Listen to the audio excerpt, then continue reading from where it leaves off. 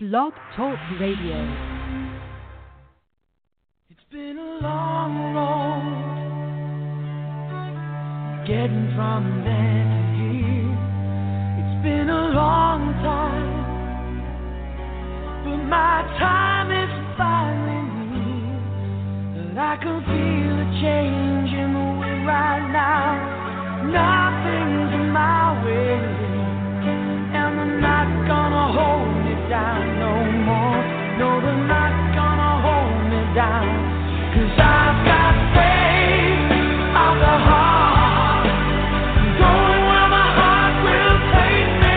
I've got faith to believe I can do anything. I've got strength of the soul. No one's gonna bend or break me. I can reach and start. I've got faith. I've got faith. Into the heart. Good evening, Great Britain. Good afternoon, United States. And if you're in Australia, you're either up very late at night or very early in the morning. But welcome, everybody. Today this is Dr. Jess Armine coming to you from the Center for Bio Individualized Medicine here in southeastern Pennsylvania in the United States, otherwise known as Dr. Jess. And I have a great show for you today. I have Shawn Bean as a guest, who I'm going to introduce in a minute, but he's otherwise known as the great and powerful Shawn Bean, and I'll tell you why in a minute. We're going to be talking about thyroid problems today. Okay, up in our blogs and our papers and our sites, the mystery of thyroid problems keeps popping up, and there's nobody who knows more about it than Shawn. Let me introduce this amazing man. Listen. Everybody knows that Shawn and I work together. It's kind of a loose partnership, but it's a partnership nevertheless. Shawn is one of the most brilliant men I have ever met. He has a way of seeing things that makes Sherlock Holmes look stupid. I kid you not. There are many times, and he kids about this all the time, there's many times when he starts talking to one of his patients in the office, and all you do is see my arm sling around his office with a recorder, and I put it down on his desk. Okay, when we were writing PowerPoints for the MABM conference in January of 2015, okay, several of the participants came to our office, and we did nothing but ask Shawn questions and recorded what came out of his mouth. Okay, this guy, I don't know how he does it. I'm not asking, but I'm going to tell you some truths about Shawn Bean. Shawn is the power behind the throne of many things you see. A lot of the people who are very, very big and very, very flamboyant, who are way out there, and I'm not going to name names so I don't feel like getting sued, okay, you don't realize that the knowledge they have, or at least in part, and sometimes in large part, is because of the man I'm about to interview. Okay, he has been a premier researcher. He can synthesize the information. He sees connections that nobody else sees. And more than that, he's given his knowledge away like a dog with a bone. Okay, the reason that we are in this area of medicine as far as we are is in large part because of the man I'm about to interview. I couldn't have greater respect or love for somebody like him. You know, in the Bible it says, you know, there's no greater thing you can do than lay down your life for your friend. Well, we often think about that as jumping on hand grenades, okay? But when you dedicate your life to something and you start making information and treatment available that up until this time, heretofore, was not available, okay, and you make it so free that people can learn it and practice it, that's dedicating your life. That's giving up your life for humanity, or giving up your life for those people. Yes, we charge for our time, but believe me, the amount of free information that he has given out to other healthcare providers, to other entities that have made other things flourish, would take me hours to tell you. Okay, I couldn't have a greater amount of respect for somebody. So let me welcome you, Shawn. I appreciate you spending time with us on the show today. Jess, thank you for this wonderful opportunity to speak about the thyroid gland, which is probably one of the most misunderstood glands there is in traditional medicine.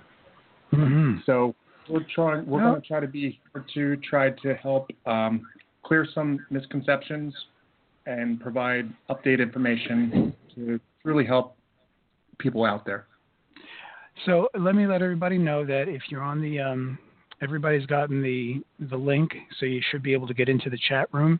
If you're in the chat room, I'm monitoring it. I see it right in front of me, so you can, anytime you want, just type in questions, and I'll ask Shawn, and you can listen to the answer. If you want to call in, again, I'm still working on a different venue, but unfortunately, it'd be a long-distance call. From UK, it would be 001-646-595-2277.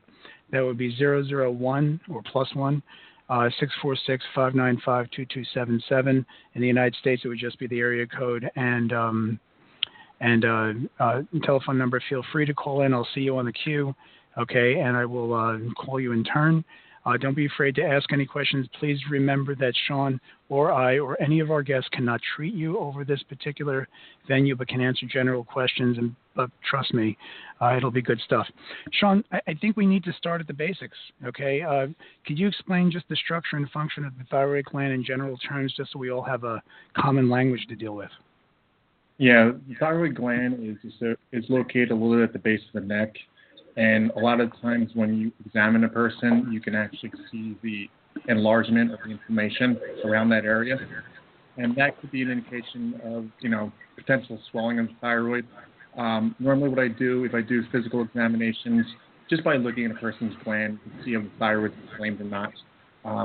Around the sides of the neck are usually swollen. It's pretty cool. It looks close to the lymphs.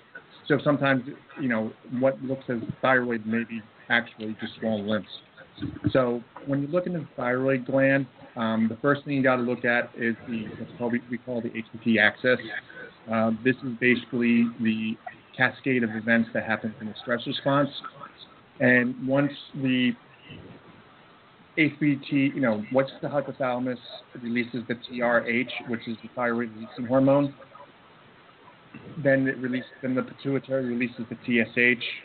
The TSH then releases the thyroid, which is what's called T3, which is the thyroxine. Okay, T4 is basically a reservoir for T3. Okay, T3 is known as triiodothyronine. Yeah, try to say that 10 times. Don't ask, because I might do it. but I've been practicing. But T4 is normally the one that traditional medicine looks at, and they tend to avoid they tend not to look at the T3. As a practitioner and stuff, when people come to me with thyroid results from endocrinologists, you normally see TSH and T4 only. They don't check the free T3, free T4, TPO, TGAB to check for the antibodies. They only check just the beginning part of it, and they're only just starting to scrape the surface. Me, we know that the hypothalamus releases TRH in response to how much circulating T3 there is. We know that the pituitary releases thyroid stimulating hormone to get the thyroid to release thyroid hormones. And that is T3 and T4. So you're saying that T4 gets released and gets converted to T3, no? That is correct. T4 would be the reservoir. And eventually, multiple factors go into T4, T3 conversion, which I'll touch on a little bit later. But what confuses me always is, why do they not check the obvious? Why don't they check at least TSH, T3, and T4? A lot of times it's just TSH. It never made any sense to me. That's what they're traditionally taught. They're just checking to see how the pituitary response is going. They're not checking to see what the downstream effect is. And technically, I recommend that the TSH is basically the general sending out the signals. And if the soldiers follow them, that's a different story. So when we're dealing with the thyroid, when we're dealing with thyroid gland, the major thing we need to look at is functionality. Just because you have T4, T3 normal, and I'm sure many of you out there go to a doctor and you see that they have T4 and T3 in the normal range, or a TSH of, say, 2.5. Okay? The normal TSH range ranges between 0.5 to 5.0 in some scales. Others tend to be 0.5 to 4.5. Some even go to 3. If you look at the recent there's actually a book out there for endocrinology. Jess, you still there?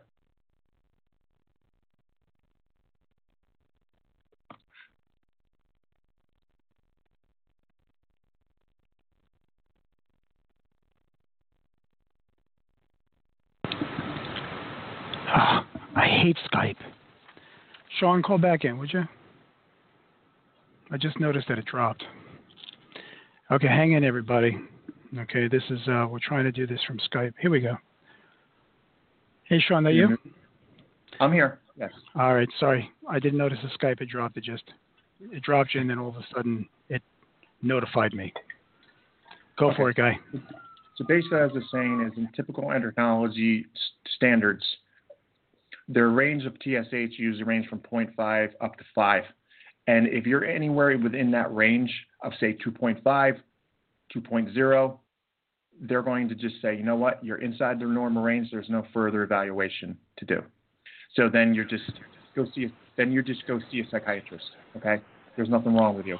Whereas you know that the TSH is not a true indicator. It's just the pituitary response to make sure that the general is releasing the signal and make sure the soldiers are following the orders. Sometimes the general's drunk and the soldiers are following out the signals. Sometimes the general's fine and the soldiers are drunk. So it really depends upon the situation. But a normal TSH should run anywhere between 1 to 1.5 on average. If you're above the 1.5 range, I'm going to be looking hard at the functionality of secondary and tertiary thyroid issues. A lot of the times, the thyroid is basically broken down into what we call primary, secondary, and tertiary. A lot of the times, primary is usually due to structural imbalances. Secondary and tertiary are due to external things such as adrenal issues, mitochondrion, and a whole bunch of other factors that I'll get into later. So when looking at the TSH, we want optimal TSH range of around 1 to 1.5. So if it's above 1.5, the practitioner should start looking at the free T3 and free T4 levels.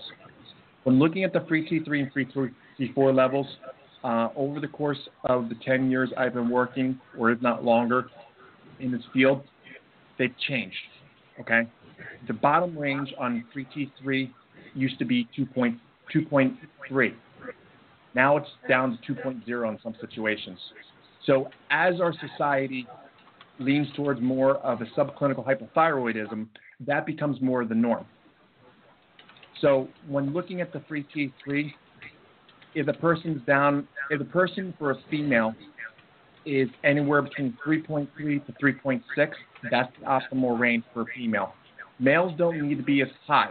Males work best right around that mid-range of 2.9 to 3.2. Females need to be more in the upper range. I don't know the reason why, but clinically I've seen that a lot in clients. But you'll come in people that have TSH of like 1.0, free T3 of 2.5, free T4, which ranges from 0.8 up to 1.5. It all depends on the range. So you could have somebody come in with a TSH of 1.5, free T4 of 1.4, and be perfectly normal according to standards. But the person is totally subclinical hypothyroid symptoms, cold hands, cold feet, losing hair, depression, anxiety. The skin is actually like pale. So they're sitting there screaming hypothyroid clinically, but because the numbers are in the range, nothing's being done about it. And these poor people are slipping through the cracks. So when you look at the thyroid, you've got to look at the free T3, free T4, and you have to look how the body's converting it. If the free T4 is up and free T3 is down, then you need to find out why it's doing it. Another factor is it's called reverse T3. And what reverse T3 does is reverse T3 is our built-in mechanism to prevent us from self-destruct. Because if our T3 is up, our body should be in a rest and restore mode, not with the gas pedal down. So a lot of practitioners are using T3 only, which may help some symptoms, but it's not solving the problem. It becomes a temporary Band-Aid effect.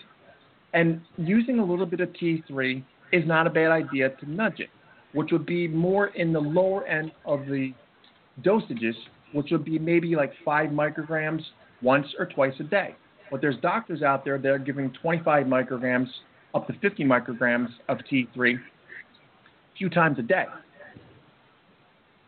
And it's making problems worse because the person may feel better, but for most women, their libido goes to hell in a handbasket because sometimes the T3 medicine causes other problems because scientifically it's shown to raise the sex hormone binding globulin, which actually causes the testosterone level to drop, the free testosterone level to drop. So proper administration of meds in thyroid issues is crucial. And the problem is as all of you know, you end up with Synthroid, levothyroxine, or even Armour, which would be natural thyroid, T4, T3 combination, which is fine. But a lot of people are stuck on T4 and they're given Synthroid. And first of all, if they're gluten intolerant, Synthroid contains a little bit of gluten. So they could be cross-reacting to the actual meds themselves. And wondering why they're having... If I can interrupt you, because I was asked that question before. Is the product itself have gluten in it? Yeah, it's one of the binders. Synthroid has been shown to have some type of gluten, and people that are true celiacs or severely gluten intolerant can't handle it. Okay. They do better off of Levoxyl. Levoxyl tends to be the more stable one, to where it doesn't have a lot of binders and people don't react to as much. And Levoxyl is just straight T4, which, when treating the thyroid, it's not bad to give a little bit of T4. Maybe the clinician won't give the full dosage of 100 micrograms or 75 micrograms, but it's not bad to start off with 25 micrograms to 50 micrograms, and then monitor. Okay, see what the body's doing with it.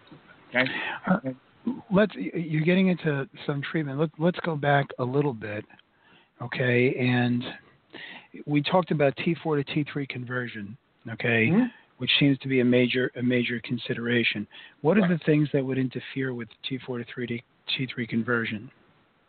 T4 to T3 conversion has multiple factors. One of those factors is nutrition. If you're zinc, selenium, iodine deficient, that mm-hmm. can play a huge part. And again, this is where, why are you zinc deficient? And they can, branch off into different realms of pylorrhea and so forth. Okay. Mm-hmm. And go ahead. Another reason why T4, T3 doesn't happen is people think that the conversion happens mainly within the liver. It doesn't. Kidneys, okay? So if you have a person who's diabetic, kidneys is one of the major sources of T4, T3 conversion that people don't look at. And sometimes if you treat the kidneys holistically, the reverse T3 actually, the T4, T3 conversion actually increases. So if you work on the kidneys and balance them out, the T4 will also balance out. Poor liver conversion, okay? A properly functioning liver is necessary for T4, T3 conversion. That's why a lot of the herbs and stuff that focus on the liver tend to help out T4 conversion. Heavy metals. If you have any kind of heavy metals in your system, they will convert T4, T3 issues.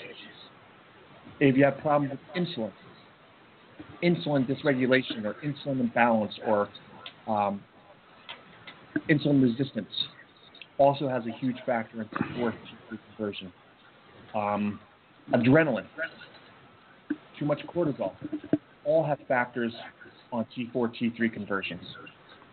So, speaking of which, since you're on the subject, sort of, what's the relationship between the thyroid, adrenals, and sex hormones? All right. The analogy I use is, and this is a great visual, imagine a train going up a hill, an engine in the front, engine in the back. The engine in the front is the thyroid, and the engine in the back is these adrenal glands. Okay? Now what happens is if the engine in the front goes down, the engine in the back has to compensate for it. Okay, to push. So as the thyroid goes down, the adrenals have to push harder to keep the train moving up the system, to keep the train moving up the hill. And that little engine only pushes so hard before it starts to fall back down. And if you don't address the adrenal glands, either in conjunction with the thyroid, you're going to end up having too much thyroid in the blood, and you're going to end up with what's called thyroid dumping. So if you have normal thyroid in the blood and you start treating the adrenal glands, people complain about, they feel that they're going to hyperthyroid. It's not. It's just the body pushing that. They're pushing the thyroid tissue from the blood. They're pushing the thyroid from the blood into the tissue, and it's actually doing what it's supposed to be doing. And it can mimic symptoms of hyperthyroidism. And as when dealing with, stress in general, okay, if the adrenals are hyperadrenal, the body's going to be the body will naturally downregulate as a protective mechanism, metabolism, okay. So if a person's stressed, the body's going to produce reverse T3 because it can't handle the stress in the first place. But if you address the adrenal glands and address the source of the stress, our T3 drops. This is why when people have prolonged stresses and high ARB T3s, you always have to look at the history. The history will dictate, like for example, say the person had a trauma such as a surgery, okay, and then they see their RT3 increasing, which is basically a braking system. And then the doctor says, oh, your reverse T3 is high, let's push on the gas. You don't want to push on the gas in that situation because the stress is not been dealt with. You have to deal with the stress first and let the body regulate on its own rather than treating it with T3 or try to push the T3 down. Your body's doing it for a natural protective mechanism to tell you to slow down. But instead, as practitioners, what we want to do, we want to push the foot on the gas pedal. And sometimes pushing the foot in the gas pedal can have negative responses, as a lot of people are starting to say. Now, you had mentioned the need for supporting the kidneys. How do you go about supporting the kidneys in a case like this? When dealing with the kidneys, what you want to do is number one, is you want to use tonifying herbs, okay? You can use dandelion root, you can use juniper, you can use typical herbs and stuff to tonify the kidney. Kidney mean? What's that, sir? What does tonifying the kidney mean? Tonify means to bring it back into balance. If it's hyperexcitatory or low excitatory, you need to bring the kidney back into balance. Gotcha. And think of tonifying as adaptogens. Mm-hmm. Yeah, I was just asking because I know somebody out there. If I have the question, I know somebody else has got the question. So that's why I'm never afraid to ask questions. Another question here was, might armor that's porcine derived contribute risk of autoimmune thyroid, like due to sensitivity to porcine products? So I guess what this person's asking is the pig-derived armor thyroid contribute to the risk of autoimmune thyroid problems due to the sensitivity to pig or porcine products? I would say absolutely. If you have food sensitivity or a sensitivity to any of the ingredients in it, it can definitely add to autoimmune disorders. In this situation, if people have that, this is when I would go on to a synthetic form. A lot of the people that are on armor may see their antibodies actually go up rather than down. And the reason being is their body is actually attacking the thyroid medicine.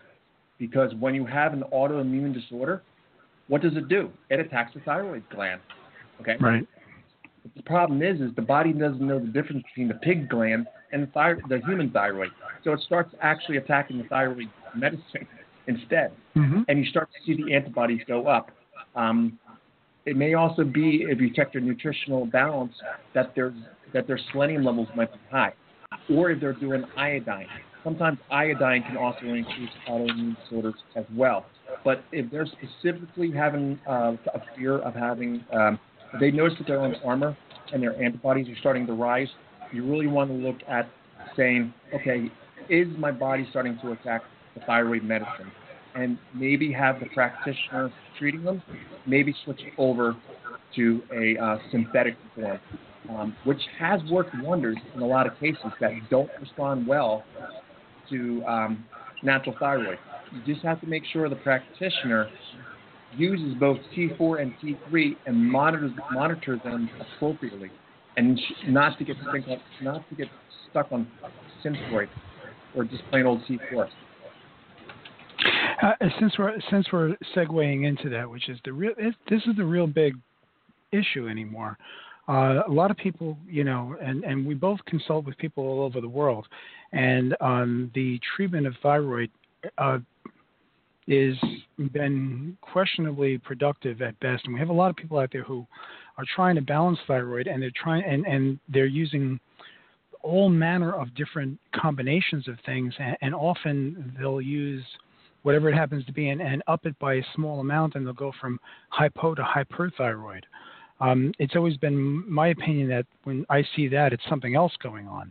But I'd like to hear what you have to say about actually balancing the thyroid with alacrity and knowledge, because I got to tell you something. It's been tough depending on where you are in the world and what kind of things they have available. It's been tough to really get people's thyroid to balance. What are some of the things that you do? When trying to balance the thyroid, you always have to look at the underlying pathology, as you know very well, because that will dictate how you approach it. Let's just say, for example, if a person comes to you and they're like, Doc, I've tried everything. I just don't respond to any type of thyroid. The number one thing I found recently in a colleague of ours is that even though that they have the right amount of thyroid in a compounded formula, what happened was due to the compounding or the binding of how the T4 and T3 was combined in one capsule, it was found out that once that it was separated, we saw a significant change in the parameter of the thyroid, and also saw markers that have to do with lipids actually change. So when you're looking to see if it's actually functioning or not, you have to look at other factors. And a lot of times, because of the country you're in, they don't have that liberty to. So you don't know if the thyroid is really doing its job because you're not monitoring the primary and secondary characteristics of what it's doing. Because if you start addressing the thyroid,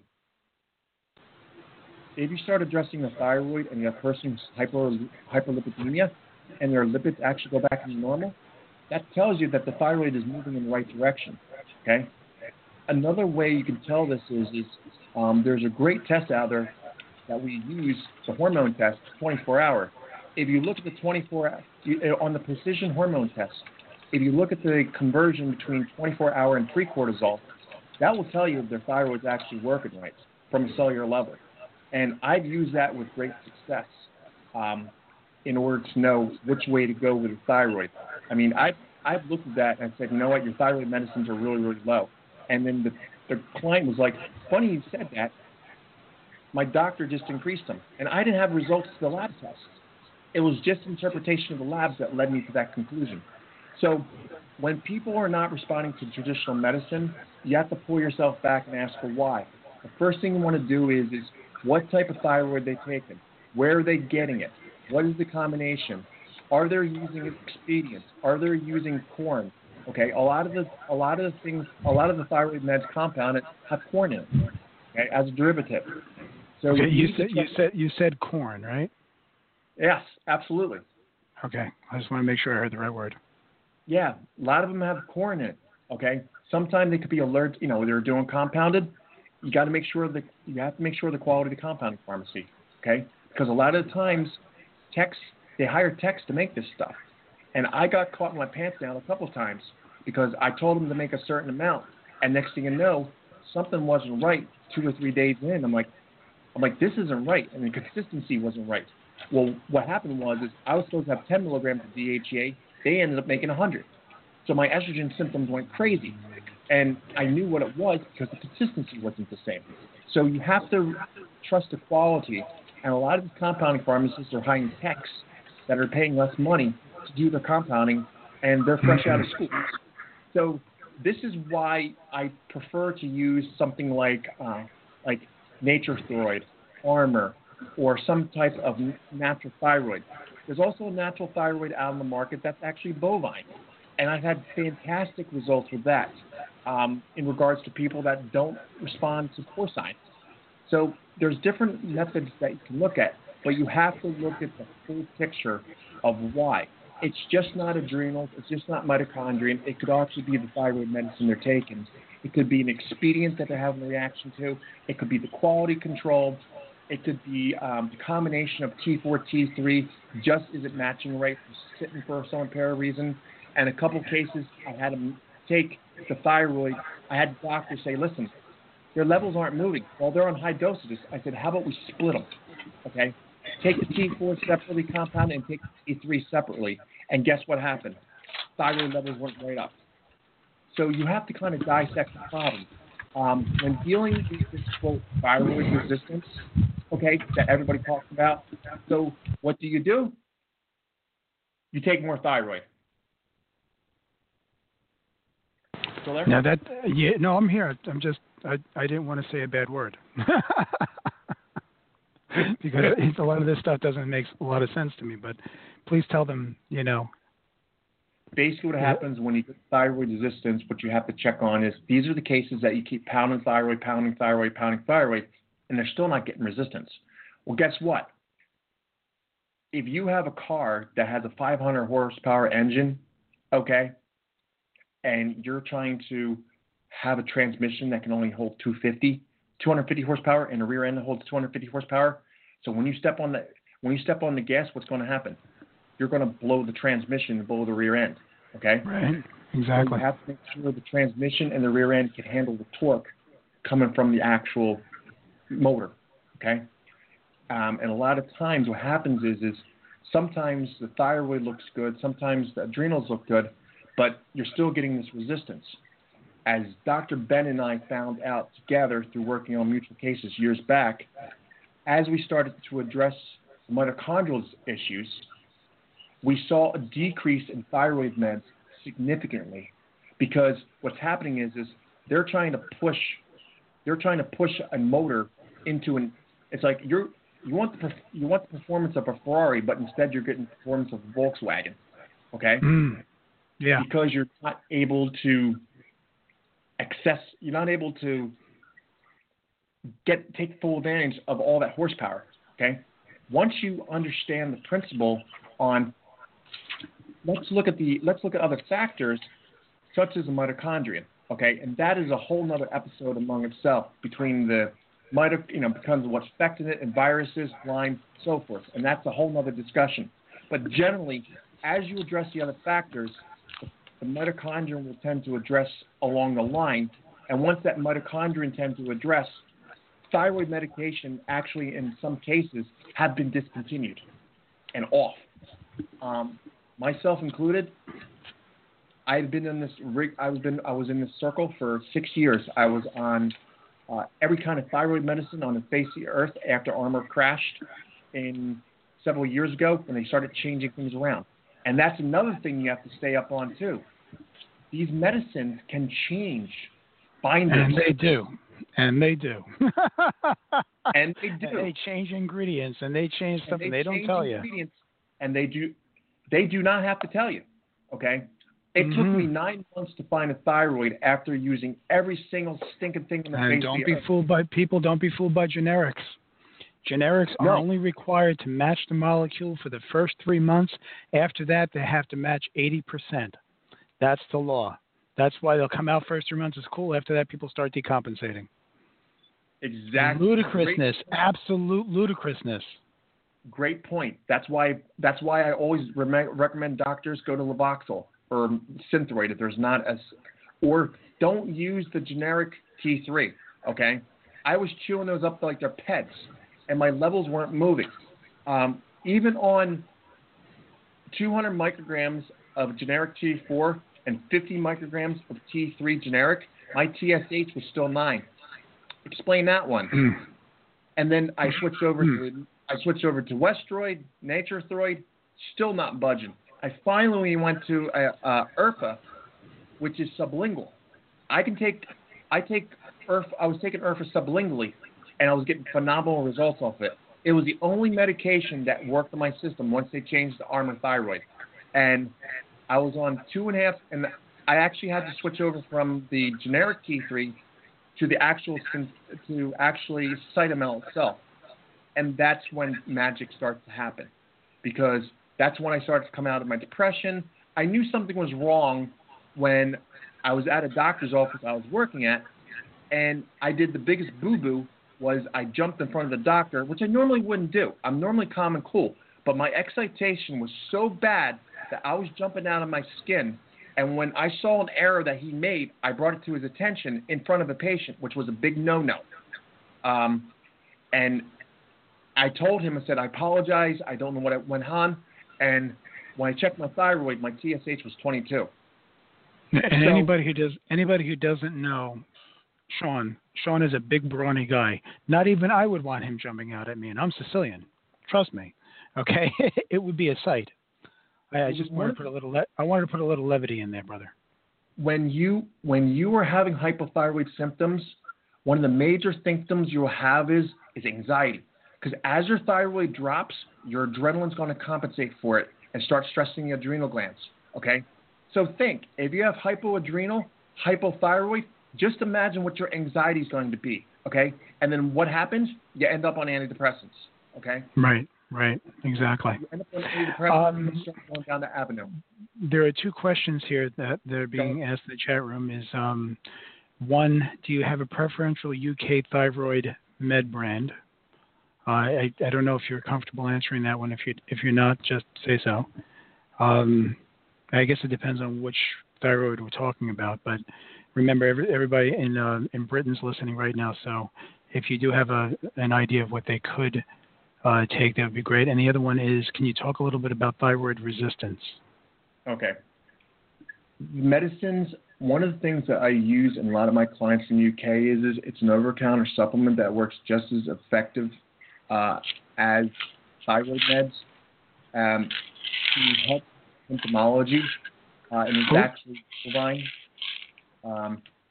I will reserve the name of that, but sometimes if you're using a natural product that contains bovine thyroid glands, it will be surprised how well it can work in certain situations.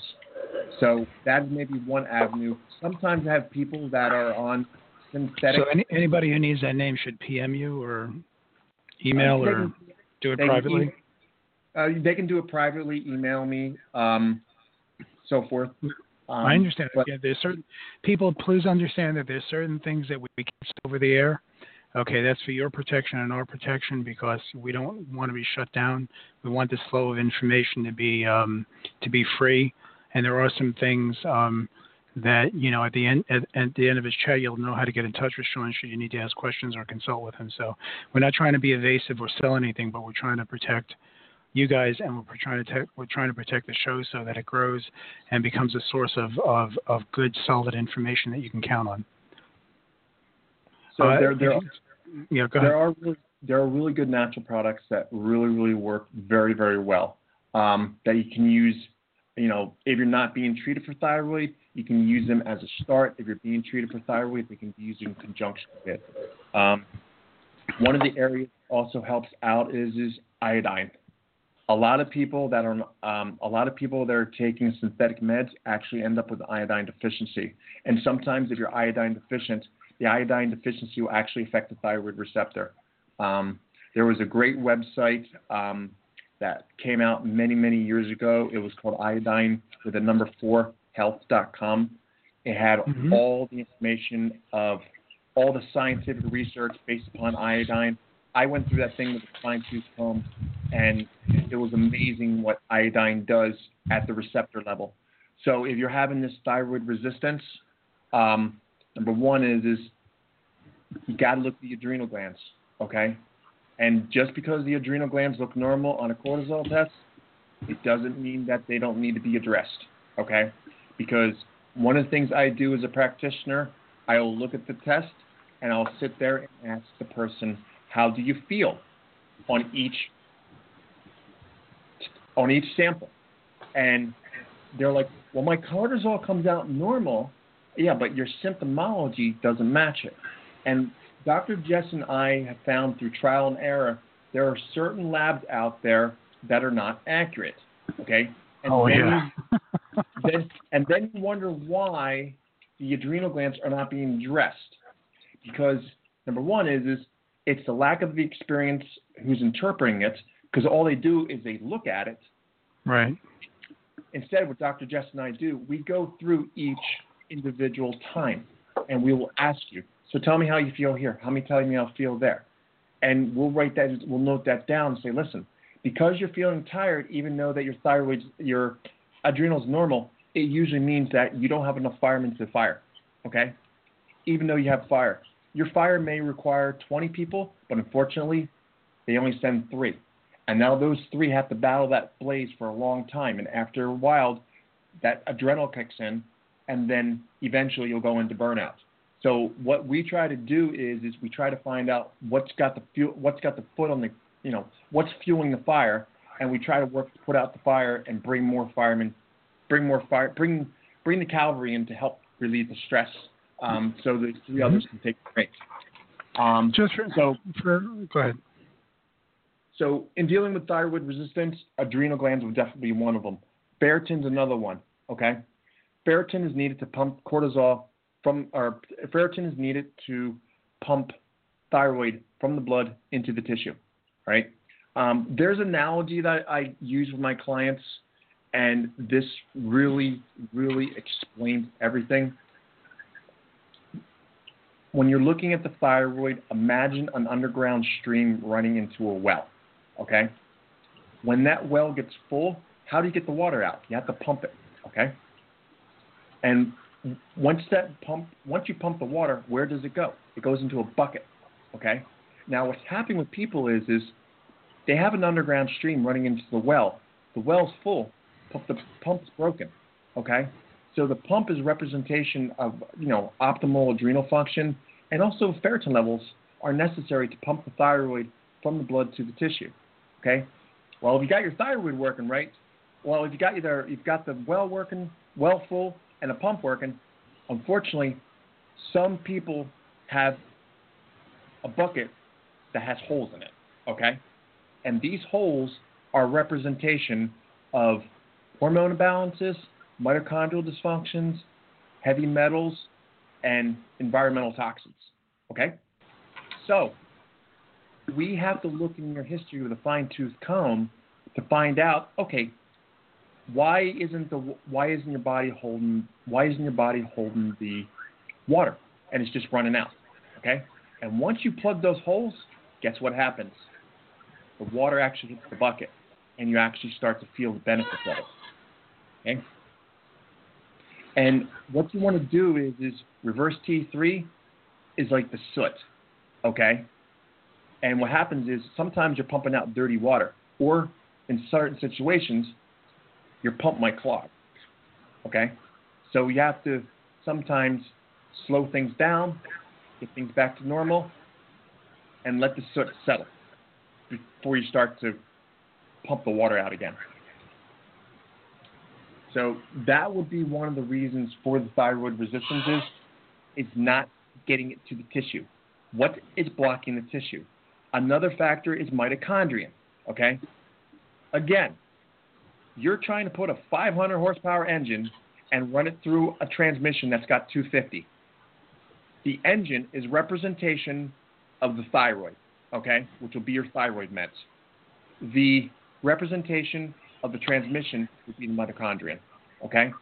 Just because you're pumping T3 into the cell, okay, and pushing into the mitochondrion, if your mitochondria are weak or tired, you're not gonna get the performance out of it, okay?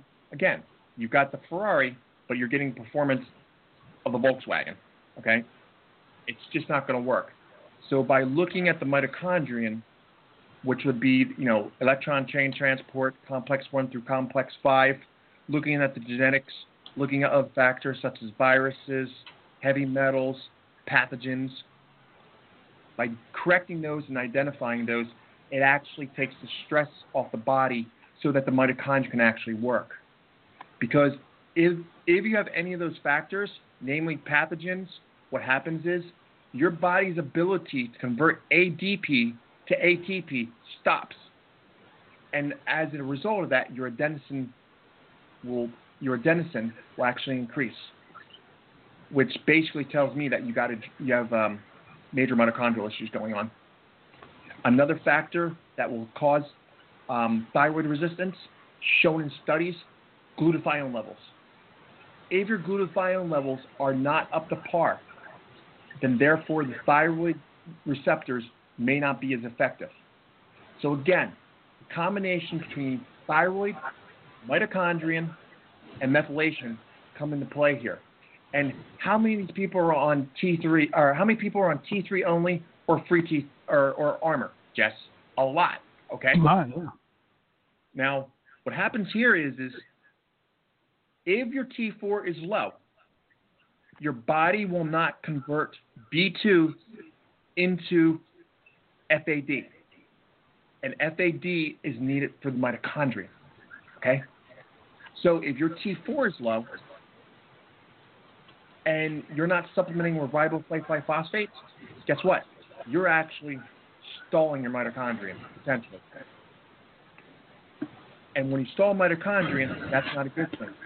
So sometimes, once you have optimal T3, T4 ratio, the braking gas system is in check. Sometimes adding a little bit of T4 medicines will tend to get the mitochondria flowing on the same way. But for the time being, a workaround would be to use riboflavin phosphate. And this is where the main source comes in at. How many people are not responding to glutathione, Jess? Loads. Okay. Loads. They actually get worse on glutathione. Why? Because they are running into a bottleneck to where they're having too much oxidized and they're not reducing it into its proper form. And what this is doing is this is bottlenecking the mitochondria. When you add either T4 or riboflavin phosphate, what it does is it turns that switch on, or helps to turn the oxidized into reduced glutathione. And when that starts to happen, the mitochondria starts to turn on. The thyroid starts to work because the mitochondria are starting to work. So that's one of the workarounds that I use. In reality, what we're saying, okay, and what Shawn's indicating is that there's not one easy answer. The thyroid is interactive with the adrenal glands, interactive with the sex hormones, interactive with the methylation pathway, interactive with the biopterin pathway, interactive with the mitochondrial electron transport chain. It's not an easy answer. There is there was one question here: is name brand better better quality than compounded from a compounding pharmacy? Honestly, it's less that and more of what you actually need. Okay, and sometimes treating the body is more important than treating just the thyroid, because you can see that Shawn went into many different areas, okay, and started naming different pathways that we tend to look at. Okay, but it's not an easy answer, especially if you've been tinkering with the thyroid for a while. Okay, it should give you an indicator that this is not a single system answer. It's a multifactorial, multi-system answer. Okay, and that's what has to be considered here. Yes, you need somebody who understands the thyroid and the various permutations and the various things that you can use, because part of it is understanding and part of it is, having the toolbox, so you know exactly what to use with what and what makes things work and what things you should look for and things aren't working. Okay, that's where the real art comes in. That's where Shawn really shines. Okay, but I tend to talk to people and they're looking for, how do I fix my thyroid? Okay, what's this thyroid resistance? It's not a single answer. There are numerous answers that can cause these situations to come about. Okay, and even fixing them is just not a matter of reversing it. Would you agree with that, Shawn? Absolutely. One case I had to where the woman was trying everything on the face of the earth, but they failed to look at the sex hormones.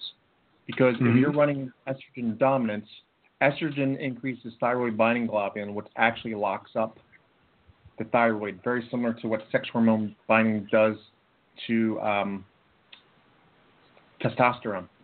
So if thyroid binding globulin is high, it doesn't matter what's going on in your blood. It's going to be completely irrelevant because it's going to be false. So that goes back to the hormones, okay?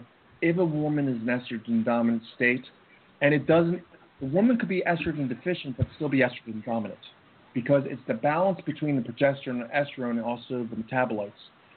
One thing that we just recently found, that I found a correlation is that I was toying around with Mike McAvoy,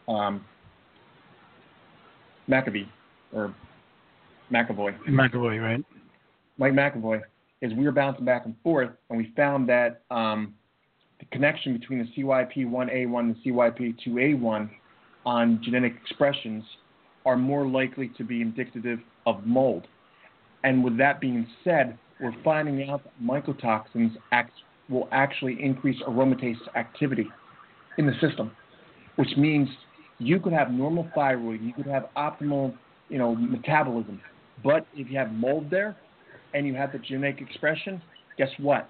It's the mycotoxins from the mold that is causing the estrogen dominance. That may be hidden to be seen. And people are over in UK, Jess, okay? That is mold central. I don't give a darn what everybody says. That is mold central. It is. You live in the climate, okay? There's old houses over there that have been there since the dawn of time, okay, that are stone. You also have issues with a lot of these women and stuff. When you look at the majority of the clientele coming from UK, it's mostly female, and they're averaging between the age of 30 and up. Okay. What little is known is, and I discovered this by dumb luck, is when I did a search in regards to the Desert Storm in relationship to the amount of people sent over, the amount of British men that went to fight in the Desert Storm was crazy, okay? And the reason being is you are starting to see the offspring of those Desert Storm people, okay? And reason being is when I look into the history with a lot of the females, I'm finding a high correlation of their fathers served in the military. And by being over in Desert Storm, these people were highly vulnerable to sand fleas, which carry Lyme disease. So what I speculate is happening is that the mold is actually triggering a lot of the Lyme that you're seeing over in UK because of its effect on the genetic expressions, which are coming from multiple angles. These factors can have a huge impact on thyroid function. And we know from treating Lyme, one of the major things that gets disrupted is the HPT axis. And the main factor of that is the adrenals and thyroid. So when looking into the history, I'm starting to look into the military side of things as to see if their father served or if to see if there was any kind of military. One case I worked on, the father was deployed and served in North Carolina. And now the person is experiencing Lyme and co-infections on top of other factors. So these are new areas that we're starting to explore, and hormonal imbalances are a huge factor on completing the thyroid, because a lot of the times, a lot of this pylorua stuff that's going on, if you do not have optimal progesterone and estrogen balance in a female, guess what? Zinc is not going to be taken up into the tissue, okay? It's going to be blocked. And as we mentioned before, you hear about the T3, T4 syndrome going, the T4, T3 conversion issue, and they start going with pylorua. Guess what? Corrected the estrogen dominance, corrected the pylorua, which corrected the T4, T3 conversion factor to where they were able to discontinue a lot of their thyroid supplementation of T4. So what Shawn is saying that is one takeaway is that cryptopolyuria or polyuria is a downstream effect of something else. There's a lot of people out there who think that it's a standalone condition. It's not. Just thought I'd throw that in there. And another factor we're running into is xenobiotics. Okay, mm-hmm. Xenobiotics can act just like estrogen. Okay, I know they don't have it over there, but I'm seeing a lot of guys with high SHBG. Okay, which is sex hormone binding globulin, but their testosterone is normal, but they're having problems with sexual side effects.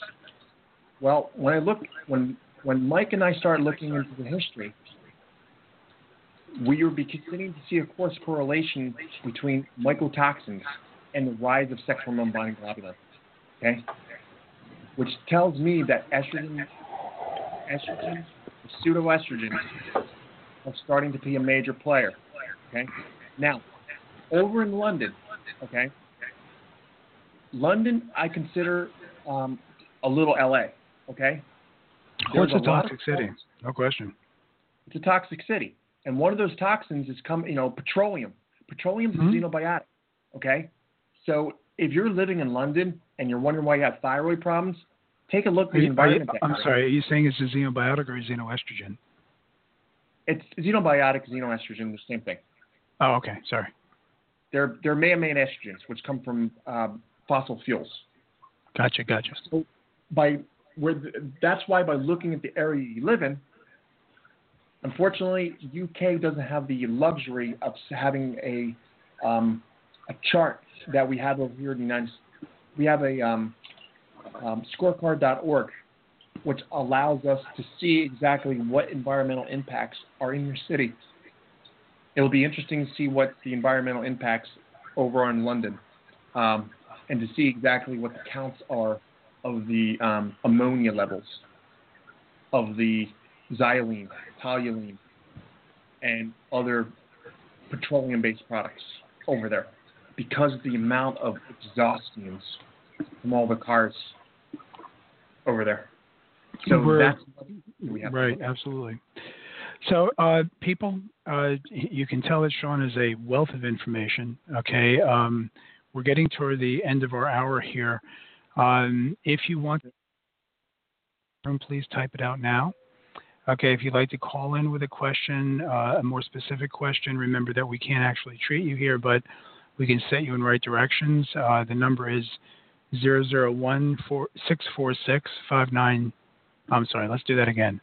001-646-595-2277. That would be 001-646-595-2277. If you're in the United States, it's just 646-595-2277. Shawn, it's obviously this is a real complex endeavor and a complex condition. And as we were talking about this yesterday when you were in the office, if you don't get the thyroid running, nothing runs. Okay, it's you have to have a lot of considerations, but the thyroid kind of runs the show. At what point do people need professional guidance in this area? There's a lot of things you can do on your own, but at what point do you think people need professional guidance? When you're running into those brick walls and you're wondering why aren't I getting better, even though my thyroid levels are normal, I've tried everything, I've been to every doctor on the face of the earth, and my symptoms are still not resolving, it's time to look elsewhere. And one of the easiest ways to monitor between thyroid and adrenals is to take your temperature three times a day. When you get up in the morning, about every 3 to 4 hours afterwards. And what you do is you chart those. If you see a change, if you see a huge fluctuation between the temperatures throughout the daytime, then you know you're more adrenal related. If you see the temperatures are low constantly, that's more adrenals. That's more thyroid. So that's one way to tell. There's a lot of simple things you can do. Another simple thing you can do is you can look on your hand to see where your pinky in relationship is to your ring finger. If you hold it straight up where the first knuckle is, usually if it's clinically genetically hypothyroidism, the pinky will actually be below the first knuckle, the first crease, and that's usually genetic. I went to a seminar and I went through about 10 people. I said, get your thyroid checked, get your thyroid checked. And when they all came back, and this was at a fertility clinic, and when they all came back, 7 of them came back with TSH is 2.5, 2.6 or above, and they had no clue. And now they're further looking into thyroid evaluations, and they never knew they had them. Okay. Thyroid is also a major component in cancer. If you're hypothyroidism, your body will not convert your body will not allow the conversions into the good estrogens, and you'll have buildup of bad estrogens. Once you correct the thyroid, a lot of those alter metabolisms change. My mother, who is a survivor cancer, and a lot of other people I talked to, whose moms had passed away, who had breast cancer, 75% of them were treated. 75% of them were treated for thyroid at one time or another in their life. And when I treated my mom's thyroid, a lot of the markers and stuff started to change, and actually helped keep her cancer, helped to maintain the proper metabolism to reduce the re-exposure or the re-expression of the cancer. So thyroid has a huge impact on multiple angles, specifically neurotransmitters. Okay, GABA, serotonin, are driven by thyroid. This is an interesting find that I made. Is if you have a person who's low T4, who's on armor, and they flip-flop back and forth, they appear to be bipolar. If you add a little bit of T4 is a stabilizer, and what T4 will do is it will reduce that those bipolar characteristics. If you have a person who's more depressive, they will respond better to armor. But you could have a person who's depressive, who solves depression, but they still flip-flop. They're unstable. And they'll end up on different types of meds. Well, it looks like we have somebody from England giving a call. Let's see. Good. Hold on. Hello, this is Dr. Jess. How are you? Hi, it's Navita. Hi, Navita. How you doing? Hi. I just wanted to ask, so I'm 39 now, and I had low thyroid symptoms since I was 11, but didn't know it. But when, I got really ill was when I came off the pill, which was the synthetic pill that I was on for a very long time. Right. So I was wondering, does that point to, I was 35 at the time, does that point to more like there might be a sex hormone imbalance? Yes, that would be correct. What happens when we come off the pill is sometimes the estrogen goes up and the progesterone stays down. And when that happens is you can have, as I mentioned, the thyroid binding globulin goes up, which will bind up any kind of hormone that you have, even though your levels are normal.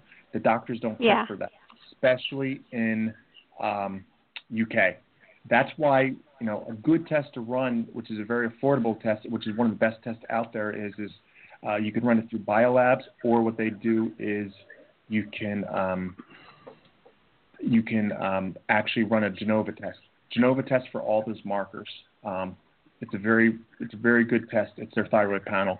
So you absolutely, as you come off the pill, what happens is your hormones don't get back to normal, and that can end up in a state of estrogen dominance, which can definitely mimic the thyroid. That can definitely mimic hypothyroidism. And also remember, as estrogen goes up, it also can mimic cortisol issues, because as estrogen goes up, cortisol binding globulin also goes up too. So that's one reason why when you look at a person who's got normal cortisol levels, if it's all bound up, it doesn't mean anything. So if you're in a state of estrogen dominance, have normal cortisol levels, and have normal thyroid levels, the first thing I would do is I would check the hormonal levels to see exactly where you are now. And because your history automatically dictates it, then that would be the first thing that I would look at. And can you have estrogen dominance with low estrogen? Because they told me that I have a low estrogen, but they never check progesterone here, like on the NHS. They think that you don't need progesterone, you're already making enough if you're having periods, which I know is incorrect. Correct. So I know I've got low estrogen, but could you have estrogen dominance with low estrogen? So does that mean that your progesterone is probably even lower than? Yeah. What happens is you would actually have physically low estrogen, but it's the ratio between the progesterone and estrogen that is causing the estrogen dominance. Okay. So, and if you have low estrogen, you have the thing that you look for low estrogen. You look for night sweats, you look for vaginal dryness, you look for depression, and you also look for loss of elasticity in skin, because estrogen helps keep hydration. Estrogen actually helps keep hydration. And also, if you're experiencing depression or anxiety, then therefore you want to look at the hormone levels. And a lot of the times, like you said, once you come off that pill, that's where you end up at. Okay, and then you eventually end up with hysterectomy and the whole 9 yards. Okay, that's usually how that tends to follow. And most hysterectomies are usually due to lack of progesterone and too much estrogen, and lack of progesterone relationship to estrogen. Yeah. Would the Dutch test be good at looking at all those, looking at the progesterone and estrogen ratio? Absolutely. The thing about the Dutch test would be is I would probably, in your case, do a full panel, because what that does is that will tell me exactly what's happening at the cellular level of the thyroid, which even though that your symptoms are showing hypothyroid, maybe your blood levels look good, but you can actually see the functionality at the cellular level. In my blood test, my TSH did, because when I came off the pill, my TSH went from 1.9 to 5.09. Yep. All within a year of coming off the pill. Yep. And probably your SAs, they never checked your sex hormone binding globulin. And remember, too, thyroid and sex hormones, like testosterone and stuff, they can mimic each other, okay? Because sometimes getting the thyroid helps the sex hormones, and sometimes helping the sex hormones helps the thyroid. They're interchangeable in certain conditions. But if you're being treated for thyroid, what happens is a lot of women that treat for thyroid, they start to lose their libido. The reason being is their sex hormone binding globulin goes up, because when you look in PubMed in research, thyroid meds increase sex hormone binding globulin. It may help in some areas, but your libido may take a nosedive from it. And especially is that the T3, I think? It's T3 and T4. Specifically, Armour Thyroid can do it too. I've seen it both Arabinos. Why it happens, I don't know. I think it's got to do with the UGT. There's a gene I found called UGTA1A1 or UGT 1A1. Yeah, 1A1. And when I looked into the research, yes, it's for glucuronidation, but glucuronidation is also needed to move out the thyroid itself, to wipe it out. So, and it might actually have some cases where I worked on that, and it actually moved out the T3. But remember, if you work on glucuronidation by using calcium deglucurate and your hormones are low already, you can actually go more depressive. And I actually had a case where the practitioner wasn't as knowledgeable, and what happened was they saw the gene expression, they saw the UGTA1A1, and what did they do? They give them calcium deglucurate, and all of a sudden, I get the client. I'm like, why am I depressed? They ended up on like 3 different types of antidepressants. And what happened was they were being treated hormonally. So they were actually taking bioidentical hormones. The problem was they're causing a hormone deficiency because of the amount of the calcium glucarate they were given. And once I saw that, I pulled them off the calcium glucarate, and guess what happened? Their depression went away. They discontinued all the antidepressants. Well, because I'm on bioidentical hormones too. Yeah, it's tricky. It's a case we have spoken a little bit about, Shawn. Navita, we'll talk privately in a little while. Okay. Sure. It's a as you can tell, especially in a case like yours, it's a very, very wide, a lot of considerations. But if there's anybody who knows how to balance the thyroid, it's Shawn. There's no question about that. Because he knows all the little ins and outs. Very good. Yeah. It was nice talking to you, Navita. Take care. Thanks. Okay, bye. Okay, we're kind of getting at the end of this of our time here, and Shawn, I'd like you to let everybody know how they can get in touch with you, because I keep letting them know, and I wouldn't lie to anybody, me, that when it concerns this kind of stuff, there's nobody around that I know of that understands this better than you. So if people want to consult with you, how do they go about arranging that? The best way to get in contact with me is to email me, or you can email me at info@matrixhealthwell.com, or you can go to my website at www.matrixhealthwell.com, and I can be contacted through there. Very good. Do you have any parting words of wisdom for our listeners? Just, do the best you can with what you have, and try. I hope I gave some avenues to think outside the box on, because to go over all those boxes in an hour is almost virtually impossible, because there's areas we haven't even touched on yet in regards to nutritional intervention, imbalances, genetics. I mean, there's a whole list of stuff, and as my client and stuff, I'll get into more detail with that, and I can show you exactly, how to address those issues, and be able to point you into economical ways to get the information we need without spending thousands of dollars. Because I think a lot of people are just throwing darts at a dartboard. Yeah. They're looking at one system and trying to treat one system without consideration of the other systems. Absolutely. Okay, it's kind of what it comes down to. Okay, and when you consider the other systems and you know what you're talking about, you can target better. And usually those things you target with aren't these expensive fancy medications. They're a lot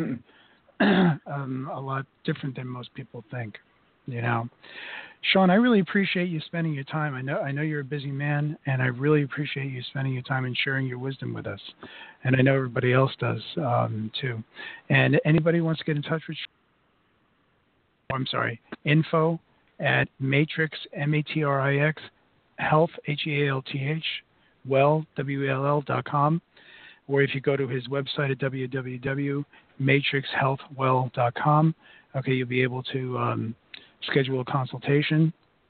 Okay, he's incredibly thorough, and like I said in the advertisement for this, frankly, he's the guy I go to when I get confused.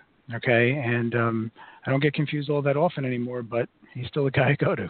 So, thanks a lot, brother. I appreciate you spending your time. All right, take care. Take care, man. Bye bye. That, ladies and gentlemen, was Shawn Bean, and I like to kid him a lot and say Shawn Bean, the great and powerful, because he's just bigger than life to me. We're going to be having, now that all of Europa and America's coming back from vacation, okay, we're going to start stepping up our podcasts.